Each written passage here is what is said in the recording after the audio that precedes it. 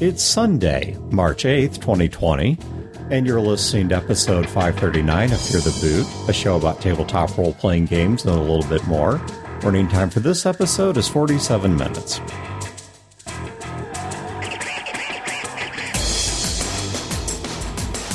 All right, so the prosecution has spoken at length. So I want to move to the middle position, and then I'm going to move to Dale. Chad, why don't you care? Because I think your reasoning is totally valid. I've been sitting here for, 47 minutes, I guess. I can't quite see. Listening to you guys and kind Has it really been that long already? throwing in 10 or 15 minutes for announcements. So more like a half hour. But yes, go on. So, and I've been throwing in the odd joke here and there. And what you guys are arguing about, totally valid, on all sides. And I'm not just taking like a centrist view of it here or like a neutral view of it here. I don't really think anybody's wrong. I think everybody's making good arguments and points. It's just arguments and points of things that I don't really care about too much in a game. You guys are talking about numbers, balance, everyone showing up to combat, and this guy from the Splat book makes everyone useless. I'm getting overwhelmed by the amount of content getting thrown at me. Why do we have to do this, this, and this? I hear Dale say, well, I would play a gnome, or I would play this tree spirit or something. I forget exactly what you said. Yeah, all these different stuff. And for me, I have two basic thoughts. What is it that Dale wants? Yeah, I mean, you said it yourself. You want to play something new. You want to play something different. Absolutely. My second question here is not one of balance or splat books. My question is, why do we need a product? Why don't we just say Dale is now playing this? I don't care if D&D is balanced because D&D is not balanced. Yes. I would care if Battletech is balanced because there are two layers of the game, right? Yeah. There's we're role-playing, we make good characters and that sort of thing. But then there's also, we're kind of, sort of, in a way, putting that on pause, and we're getting out minis and models and that sort of thing. Yeah. So I want that aspect to be balanced, absolutely. What about the other aspect of the setting standpoint?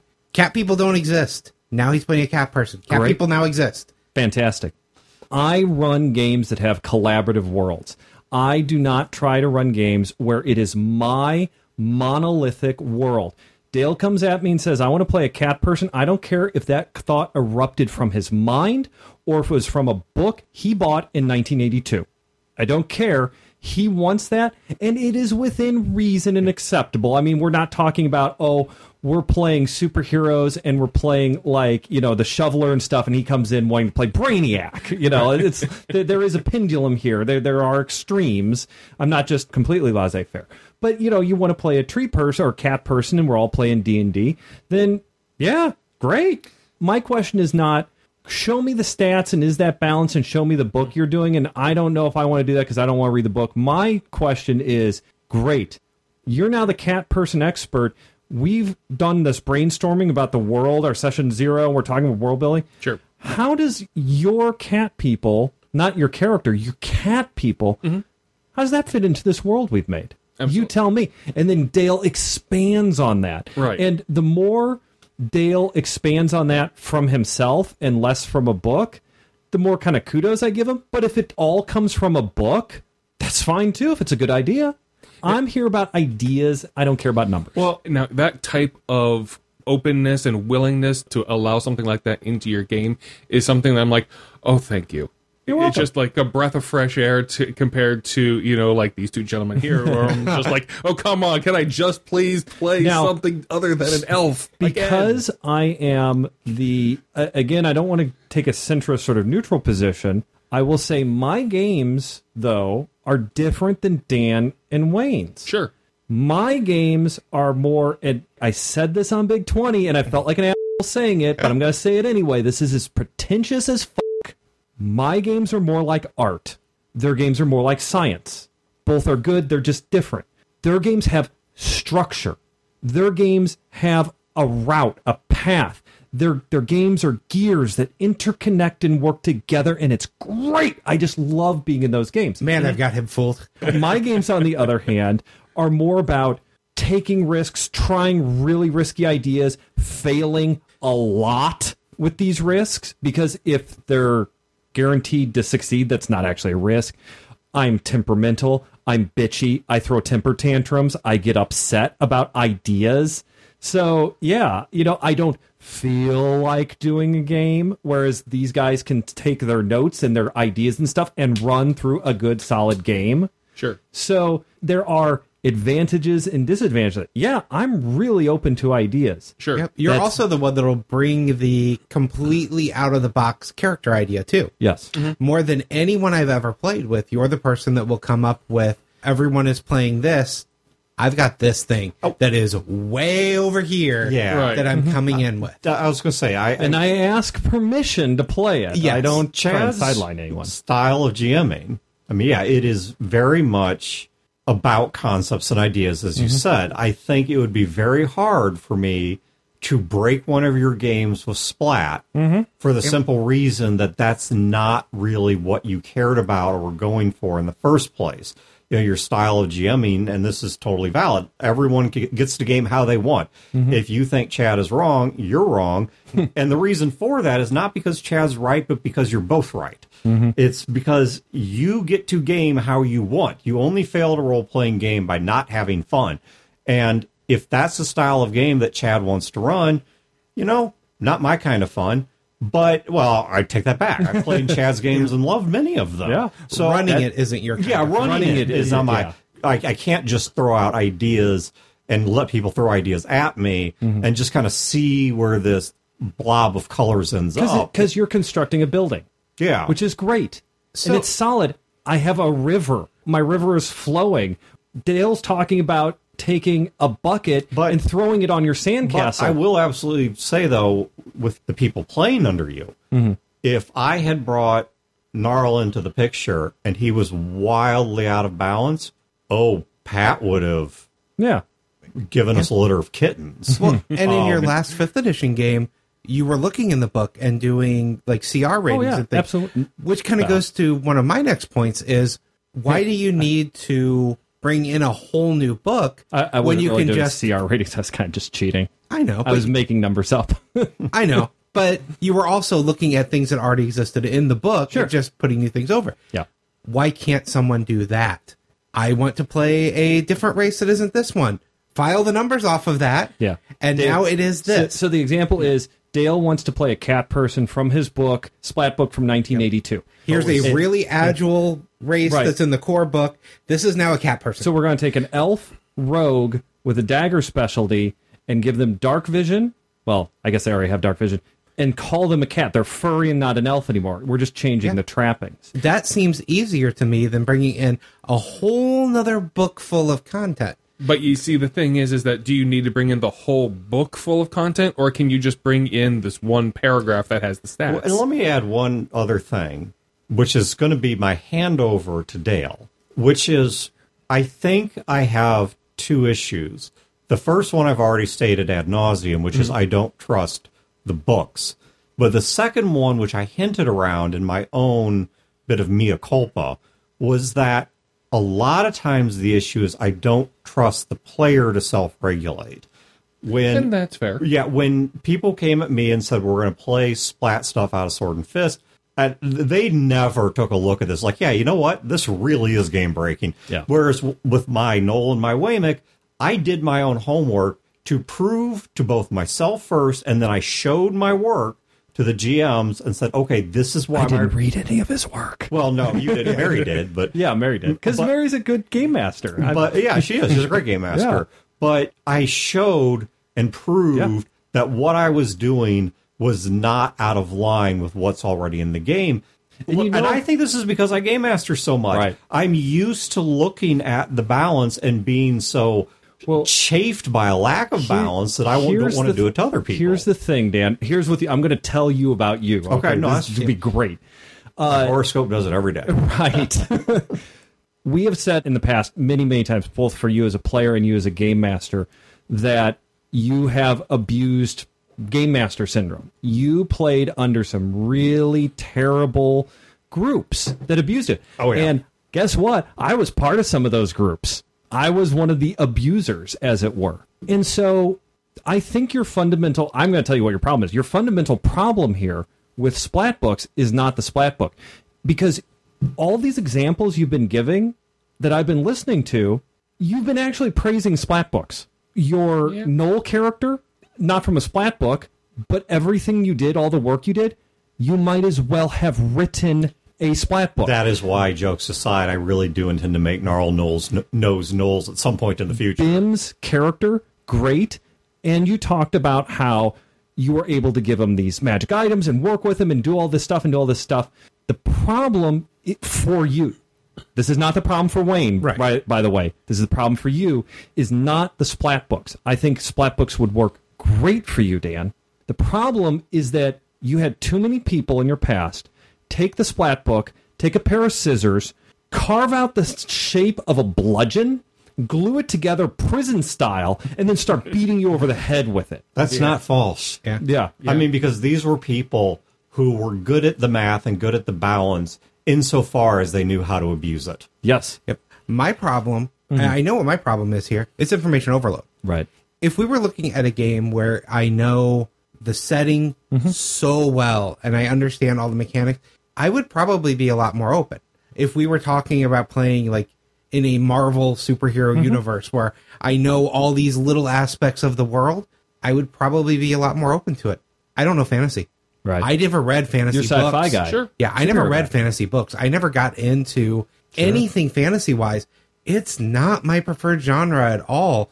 I just like the game of D&D 5th edition. Right. So for me, fantasy as it is kind of daunting. Yeah. I don't have, what are elves? What are their society?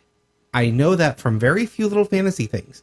So all of these other things brought in are things that I don't know anything about. So I have to go learn about them, because if you bring it to my game, I want to make it interesting for you. Right. And I want to make a good game. And if I feel like I'm being overwhelmed by information, I don't feel like I can present a good game. Yeah. It's not mechanical balance. Let's face it, I'm going to roll poorly, and you guys are going to tell me to fudge my rolls anyway. Right. And I'm not going to do it, and I'm not going to give you the real challenge that you need anyway. I think that if in this imaginary scenario where Dale wants to play this cat person from his book from 1982, and he went to Wayne and said... I was 4? Yeah, exactly. Well, I mean, it had a cool cover. But you go to Wayne and you're like, hey, can I do this? I do not believe you, Wayne, would say, oh my God, a splat book, how dare you?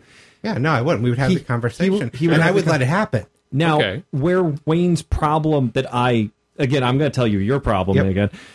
Where Wayne's problem would come in is that you've got you and you've got me. I just put my hand on my chest and said you, and then I reached out to you and said me. Okay, so we have you, and we have me, and we have Dawn, and we have Larry, and we have Laura, and then we have 20 other people, and then all of us say, hey, Wayne, I got this splat book I got from this creepy satanic bookstore in 1982. Yep, and if I just say, these are the books I allow, and someone comes to me, I'm going to be reasonable and negotiate. But if I just say that, most people won't come to me with that. Wayne makes these wonderful games. He's a great game master. And his games, even though he self-deprecates, they do have really good structure to them. The thing I've noticed about Wayne's games is that when he's coming in, and I don't know if this is like how you manage some things about yourself or whatnot, I don't know why, Wayne establishes a base to which he builds his structure upon. Does that make sense? A little bit? Yeah. So very true for me. Wayne saying, we are playing, well, he does not declare this, but here's my pitch. D&D this edition with these core books, but not this race, but here is the sort of story and the feel and the go back to the pitch session. Listen to Wayne's different pitches. They leave a lot of room open for all the players to be in, but they establish theme, they establish tone, they establish rules. It builds the base upon which you construct your building. Dan does not do that. Dan's building that he constructs is the rigidity. It is the structure that he creates. He doesn't need to set out because when we ask him stuff like... I designed the entire building based on the structure and what everyone is bringing to construct the building with. Right. Sure. Dan, on the other hand, he has his building, his structure that he has. And then we go to him like, well, Dan, what kind of game do you want? And he says to us, it doesn't matter to me. And I can work with anything. Fucking liar, that's not what I asked. I know. Yeah. I'm 100% guilty. Yep. No, I can work with anything, guys. Right. So, and so we force him to make a little bit of a base, but that does not belie the point that Dan does not build a building on a base. His building is so structured to begin with. Chad one time tried to build the base. It didn't work out well, and it was because Chad never does this. So the one time he sat down and said, I'd like to run a game where everyone is a dwarf. Immediately, I think all the players except for me didn't want to be a dwarf. Yeah. No dwarfs in the dwarf game. I think the reason for me doing that is because I don't typically really care how the game starts.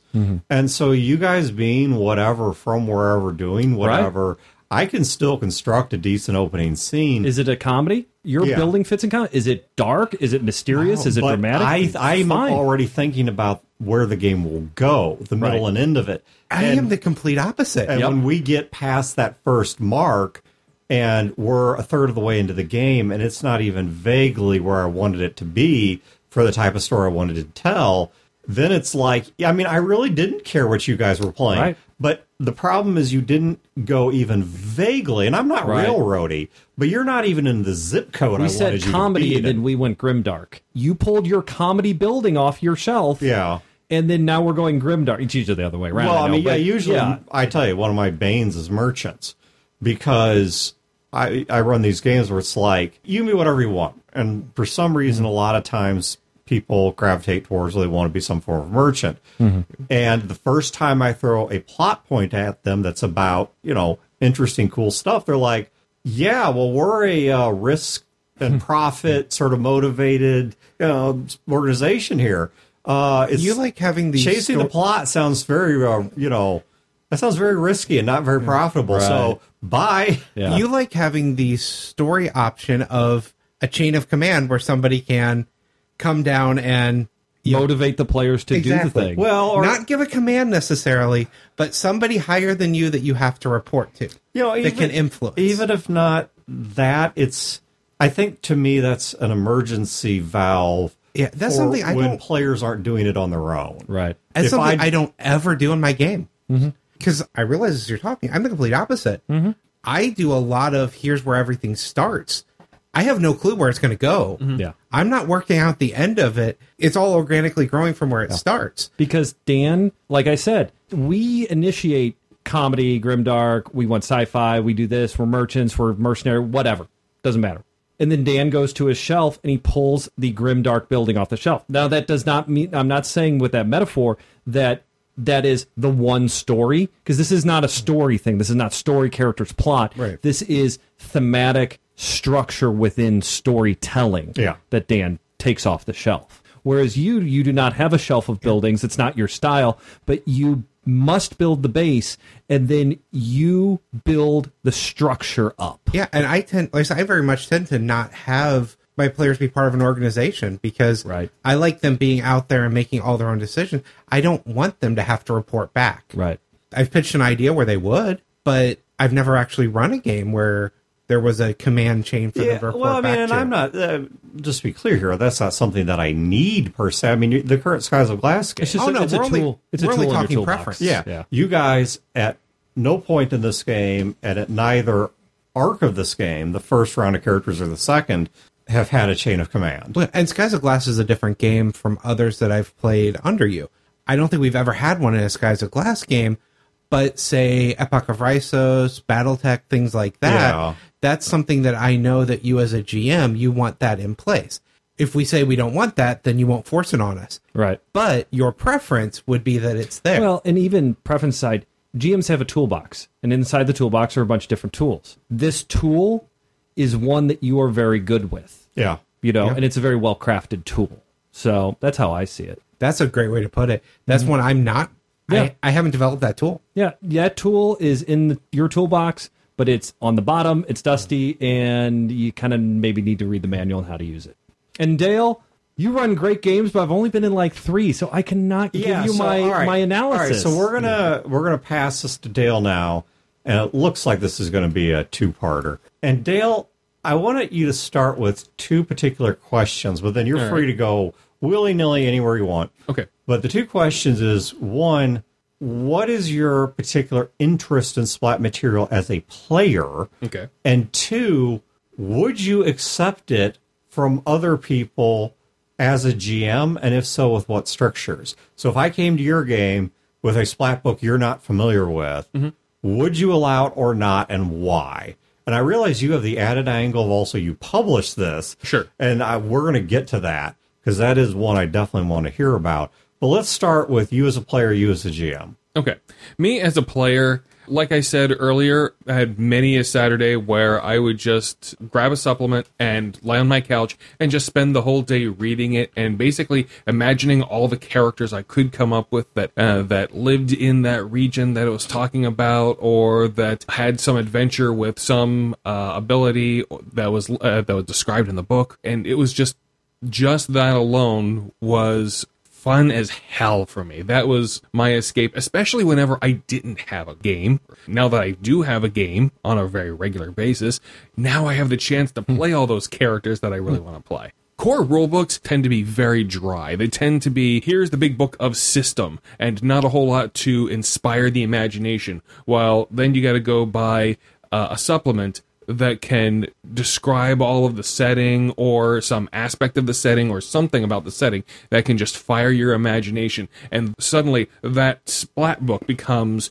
far more valuable to me than the core rule book. I'll just sit there and just read that and just devour that the way some people devour comics. That's an interesting aspect of, I typically just throw the setting out. I use the mechanics and I throw whatever setting it is out. That's not always the case, because with Necessary Evil, I took a lot of the setting out of that book because I really liked it. And the same thing with Dresden. I'm not going to say I take the setting out of the Dresden role-playing game book. I take the setting out of the novels that they're based on. But it's basically the same thing.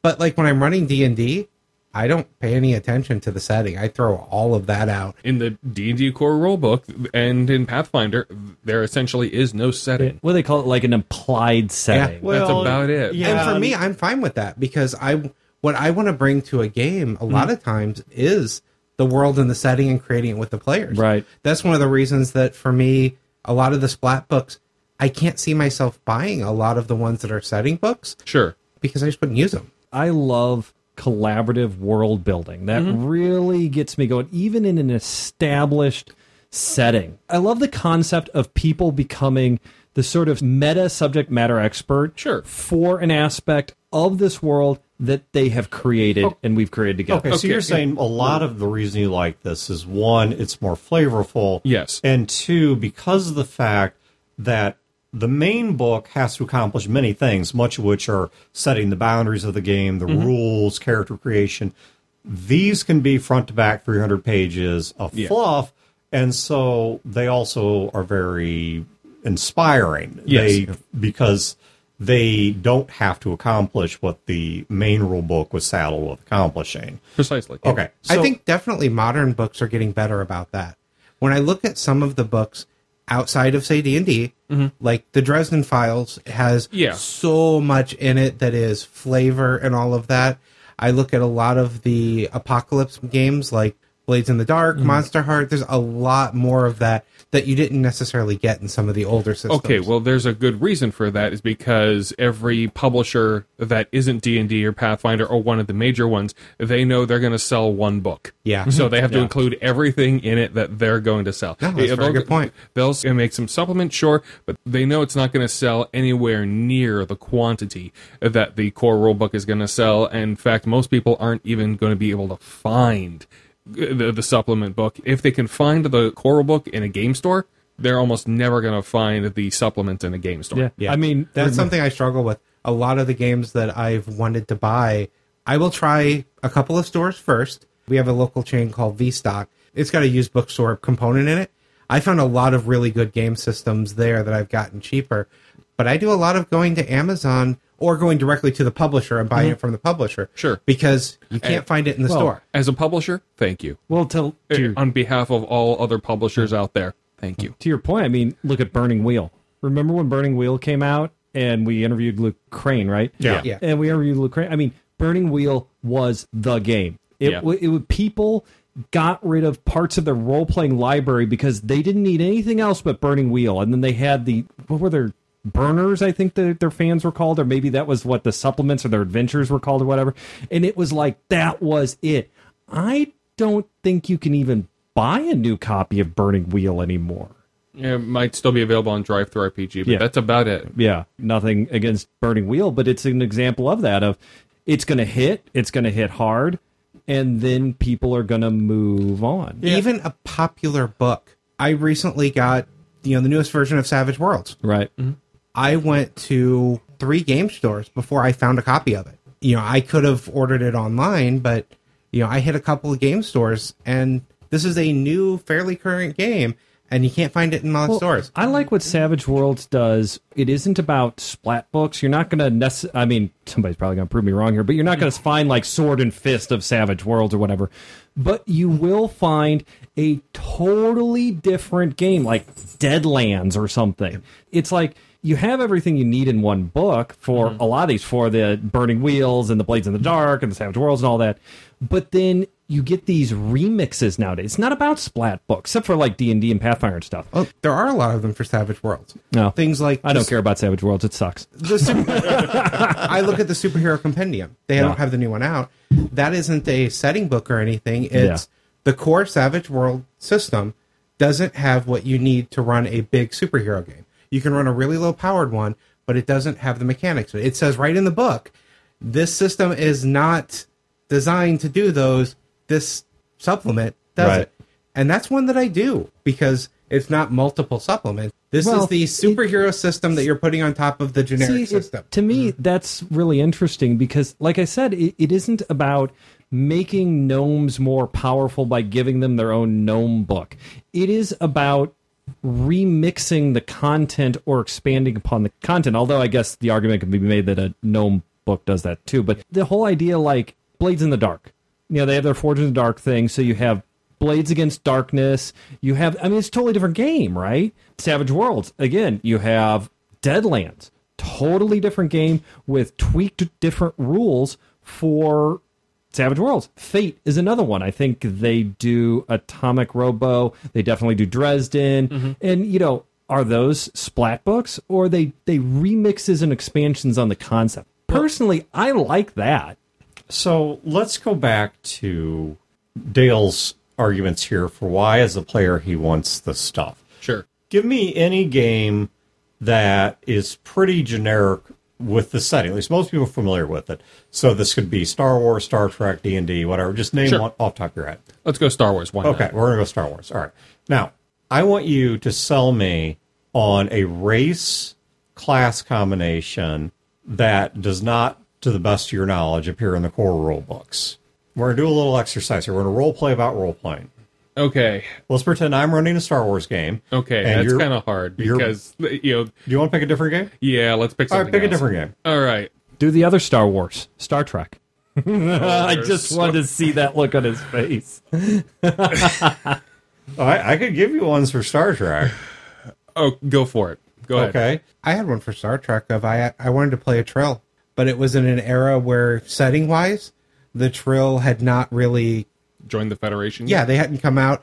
So what I worked with the GM with was he was going to be somebody that they had basically sent out as a test to see what is the Federation like. Do we want to? So but the Federation didn't know that he had a symbiote inside of him. So he couldn't do transporters. So for like Enterprise, for example, you were like the Vulcan that was on Enterprise.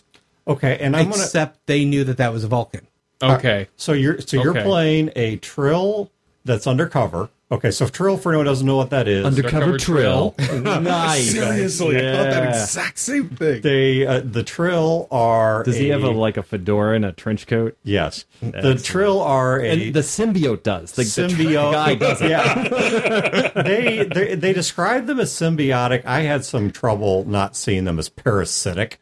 But the Trill are basically a smaller organism. It's kind of slug-like thing that goes into the bodies of people, and they keep saying they share minds, but it always seemed like the Trill was the dominant mind. Yep, there is a race of hosts, but the moment they're joined, the host gets all of the memories of the previous one, and that seems to always overwhelm it. There are personality differences and things, but it's more like the long-term Trill is being influenced by the body it's in than it is a true symbiotic relationship. I was going to say, like I said, it really struck me as more parasitic because a lot carries over between host changes, and the host kind of gets a raw deal because they end up with like a shortened lifespan and all this crap or something like that. I don't remember. It's been a while, but they joined the Federation during the Next Generation era. So playing a Trill previous to that, they're not. Maybe they had a longer lifespan, whatever. But the point being, I remember the host got some raw deals.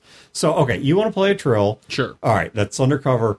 And I want you to give me a role on the starship that's not one of the traditional main character bridge roles. Okay, so how about like a Harry Mudd type character? Let's go for that, something like that. Okay, so you're riding along on the starship, and you're basically a swindler or a black market dealer. Yeah, or something like to that effect. Sure. Okay, and you are secretly a Trill. Okay, so An undercover Trill. An undercover Trill. With a trench coat and a fedora. Yes. On the Trill. We've accepted this. Excellent. On the Trill, yes, which is why nobody knows it's there. Nobody knows. They couldn't be undercover otherwise. Right. No, and you can't transport because the transporter would detect that there's another life form inside you. Sure. And it would give you away. Absolutely. So, I want you, and let's say we are not running this in the later Star Trek where Trill... This is original series. Yeah, let's say this is original series or maybe the first 6 movies, that era.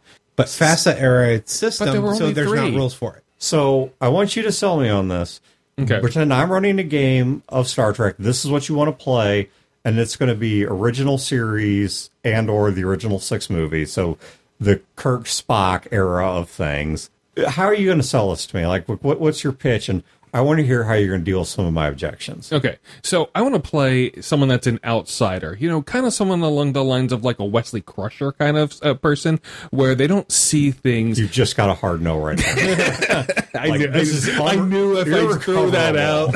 I knew if I threw that out. Why is it in my head, instead of okay, Boober, I have okay, Chad, when you said you want to play an outsider?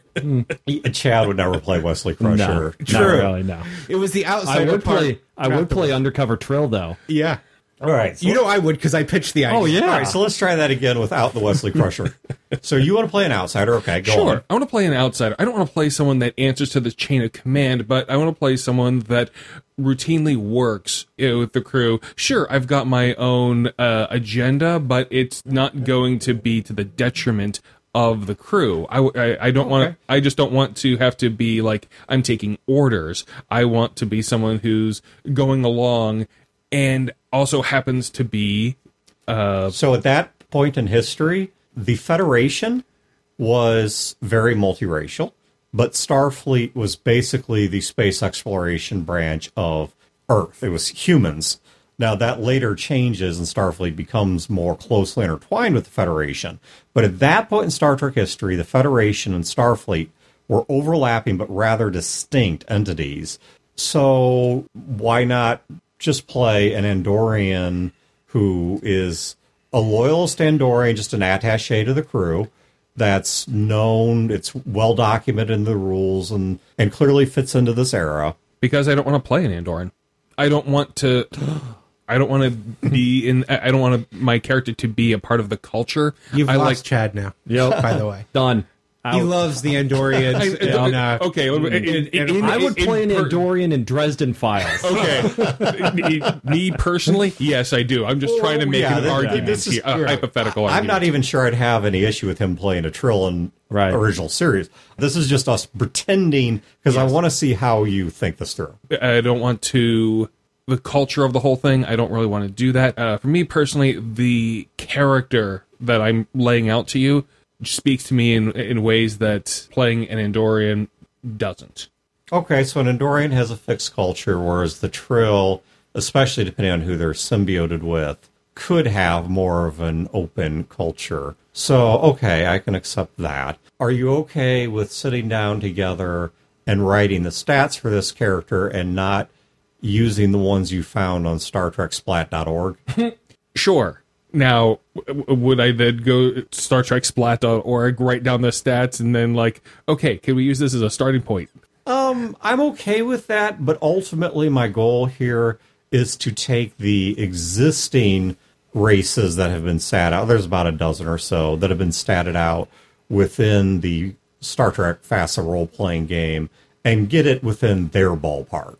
Okay, sure, but can we, instead of just taking Andoran and scratching that off and writing Trill, can we make modifications to it so it's more Trill-like? So this way, instead of, a bonus to diplomacy, for example, or it would be a bonus to some type of knowledge skill. To history. Yeah, To because you've history. lived it. Thank you. Yeah, Yes, exactly. That's Yeah. fine, as long as it's a one-for-one swap, Sure. both numerically and in terms of scope. So if you Sure. want to swap out, trivia Andorian underwater baseball for firing the phasers, the answer is no. But if you just want to swap it out for trivia Andorian underwater baseball and put it into the history specifically of whatever culture you've been They couldn't steeped in. do underwater baseball because the water would be frozen, Dan. I know. No, you don't, obviously. It also may shock you that I'm not aware of StarTrekSplat.org being a real site. But Yet. yes. But all right, so yeah, the answer is yes. As long as we can, at least it doesn't have to be the same. Sure. I'm not asking you to file off the serial numbers, but as long as we can at least show this character is roughly within the mathematical ballpark of the other races, I'm okay with this. That's fine. Okay, now what are you going to do about your transporter thing? That's a huge. See, to me, to interject from my throne of neutralism here, the transporter thing is way more game-breaking than any stats, Right. numbers, splat books, or not. Well, let's go with it because, I oftentimes see these outlying facts in splat book items where it's you seriously want me, 99% of this is fine, but that 1%, what are we going to do about that? We're playing Star Trek. We're playing OG Star Trek. We're teleporting 10 times a day. I get out of bed into a transporter and teleport down to breakfast. Yeah, well, dude, I'm totally of the metaphysical view that the first time you transport, you're dead. I'm sitting on same the, here. Oh I'm my sitting on goodness, the yes. bridge of the Totally Not Enterprise, and I'm like, totally not Scotty. Teleport me to the bitches. We're teleporting all the time. Your non-undercover Trill, whom I love, by the way, is only going to not teleport in the first game. And then that's off the table. Everybody knows. And again, this has nothing to do with splat books or numbers or any of that. Scotty, How is that going to affect your character? Scotty, for standing by to get down and get funky. That's right. So, okay, so what are we going to do about that? Okay, so, I just have my own shuttlecraft that I can take somewhere. Yeah, but the first time you're down on a mission and things really go sideways, a Klingon D7 shows up. I refuse to call it a Katinga.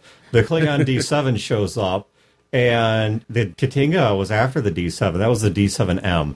I don't know where Katinga came from, but it's crap. It's wrong. Wow. Yeah. I actually have a solution to Dale's problem. I do too, because I've pitched this character, so I know what my All right, solution was. so well, that's fine. You guys can help him. I don't care. So, Well, first off, my first thought would be how many episodes of Star Trek was the problem with the shuttlecraft getting back to the Enterprise? How many times? the solution to your problem, we're part of the Federation, right? Federation is utopian future. Yeah. The socio super future here where everybody's acceptable and there's no racism or any of the isms or anything like that. And everybody is cool with everybody and everything is accepted, which is actually not really a bad proposition. You're undercover Trill. You can't go in a teleporter. Sure. It's against my religion. I believe the first time you teleport, you die. So I wouldn't go that far because Oh, I'm already there. right. I wouldn't go that far while pitching the idea, though. What I would point out, though, is there have been characters like Next Gen Pulaski, who has a phobia of transporters and typically would use the shuttle. There are characters like Neelix, who has no problem teleporting, but had their own shuttle. Honestly, And what I would then pitch to the GM, because I did pitch this, when the inevitable happens and I'm in injured, game 3, probably not going to be game 3 because you're working with the GM on this idea. Yeah. You're working with the GM on the idea. Eventually, something's going to happen. You're going to get injured and have to be teleported back up. When that happens, now the Doctor is in on it, or the transporter is in on it, so and it becomes a plot point. That would be my counter pitch. Is it okay if you're undercover Trill in terms of what Trill are? I've got that song "Undercover Lover" going through my head now. But the fact that you have something in you that, and we can pretend it's non-sapient, we can pretend it's non. I made the deal that the Doctor on the ship knew about it, but because of because of privacy, the Doctor did not share with anyone because it was nothing. Well, that was or even there's someone back at Starfleet where when they wrote up his personnel file and sent it over to the ship with a recommendation, said he comes from some BS society where they consider this to be a religious right to have one of these weird things in them. We're totally not telling you it's a sapient species, but you know it's there, and when you run them through the transporter, you just have to accept that that's part of their culture. Would you be okay with that as a solution? I'd work with that. Okay. And it's not broad knowledge, and once it's just kind of on a need-to-know basis, but it's in your file of this one oddity biologically is there. You're not supposed to ask about it, and You've convinced me that this secret would last until Game 4 now. And the Trill is never described as being the dominant party in a symbiotic relationship. Right. If the secret never comes out, then there's no point in playing the Trill. Right. The whole point of wanting to play the undercover Trill is to have at some point near the end of the campaign the secret come out. Because I know some people, and I've dealt with players, where just being something unusual is a sell to them. Yeah. They don't want it to come out. They want it. Now, I have seen people where it's like, yeah, you're going to keep this under wraps for all 30 seconds. The one time I allowed somebody to play a Q who's totally never going to use his Q powers. Let me tell you how many games that lasted. That was totally shame on me for allowing it. The sad thing is that is a character I would pitch with the understanding that if I ever use the powers, now I have to create a new character because they're going to come get that character. The continuum's going to drag you off, except for the fact that, Wayne, I would trust you on two things. One, I would trust you to play that character to the best of your ability, and two, when the continuum came to drag you away, I would trust you wouldn't throw a table tantrum over the fact that we're doing exactly what we said we were going to do. Yep. Yeah, I guess that's the thing for me. If I create a character that has a secret, I'm creating that for the story to eventually come out, because if I have a secret, I want to explore how the character is going to react when the secret is revealed. Well, I think secrets are great. I think Undercover Trill's teleporter thing, too easy to trip. And the problem, again, is not the fact that you have a secret. It's not the fact that it's Undercover Trill. It's not the fact that it's teleporters. It's the fact that the secret, to be good, needs to bake a little bit in a story. Right. And to me, as a game master, I want to be in on the secret, and that's great. It's going to boil over before it bakes. You know, this one may not be perfect because we just made this up on the spot. It's not one Dale's actually trying to defend. Okay. So let me do this the other direction now. Well, here, I've got an example for you. Okay. The last time I played a halfling, I'll probably never play a halfling again because I love this character too much. He was a necromancer who hated necromancy. But they love feats? Because we have a splat book called the Halfling's Book of Feats. It's spelled Feets. I'm a genius. There's 2 chapters. There's 2, the left and right. Left and right, yeah. There's 2 chapters, and they're actually even printed. Oh my God! There's a splat book for the splat book. It's pegs. Yeah, like the peg legs. But yeah, the book, you have one half that is actually in standard Western orientation of page 1, page 2, page 3. But the second half of the book is in an Asian orientation, where you actually start with the last page as page 1, and then you keep turning backward in the book. It's like those children's books that are like cardboard, thick cardboard instead of paper, and they have the texture over the pictures of the feet, so there's all different kind of fuzz and fur and fabric. I don't know. Then there's the scratches and stuff. Yeah, the scratches. I mean, that's a given, right? This whole feet book is really sounding totally shoehorned in. Totally. Well, and there's also going to be a subculture we're going to have to eventually pull Exterminatus on that's going to be spanking it to this book. That's called profit, Dan. You know what? If you're right, serving a need. if they're paying customers, they don't do it at my convention, then Right? why care? I mean, they might have to order a case of these books. Yeah, I mean, the primary existent art for Epoch of Isis right now is a R-rated pinup, so why not? Okay, so where are you going with all right, this? well, yes. Okay, so so he's a halfling necromancer that hated necromancy. The character was fun and enjoyable, but the real thing that I loved about that character was years later, I actually figured out that the reason I made that character is because I hated my day job at the time. And of necromancy? it was a way for me to express something inside me that I didn't He even didn't deny it was realize. necromancy. I am not commenting. this is like asking people that speak German in Argentina what their ancestry is. Right. But, whenever I come up with a concept, and I don't always know the reason for the concept, but I want to play that concept. Sure. So, at that point in time, it was a halfling, because I felt small in my job. Mm-hmm. And I played a necromancer because Yes. that hated it because Yes. I hated my day job, which has nothing to do with necromancy. That's what a necromancer would say. It is. They'd have some other way of describing it. Right. No, I actually did once, unrelated, but why not? I did once play a neutral, maybe even good-oriented necromancer, and the way that I spun it was that, because the school of necromancy has a lot more than creating undead. Right. And even with undead, he would only create them at the will of the undead, meaning like if some guy died and wanted to avenge his family who was also killed, like, I would use like talk to dead or whatever, and he would tell me this, and then I'd bring him back as like, an undead in my service, and until he was done with his task, which I wouldn't obstruct, and then I would release him back to the grave. This has been a production of Fear the Boot, copyright 2020. Listeners are free to use this episode in a non-commercial endeavor, so long as credit is provided to feartheboot.com.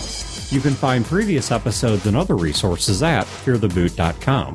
If you wish to support this show and its related endeavors, you can do so at patreon.com/feartheboot.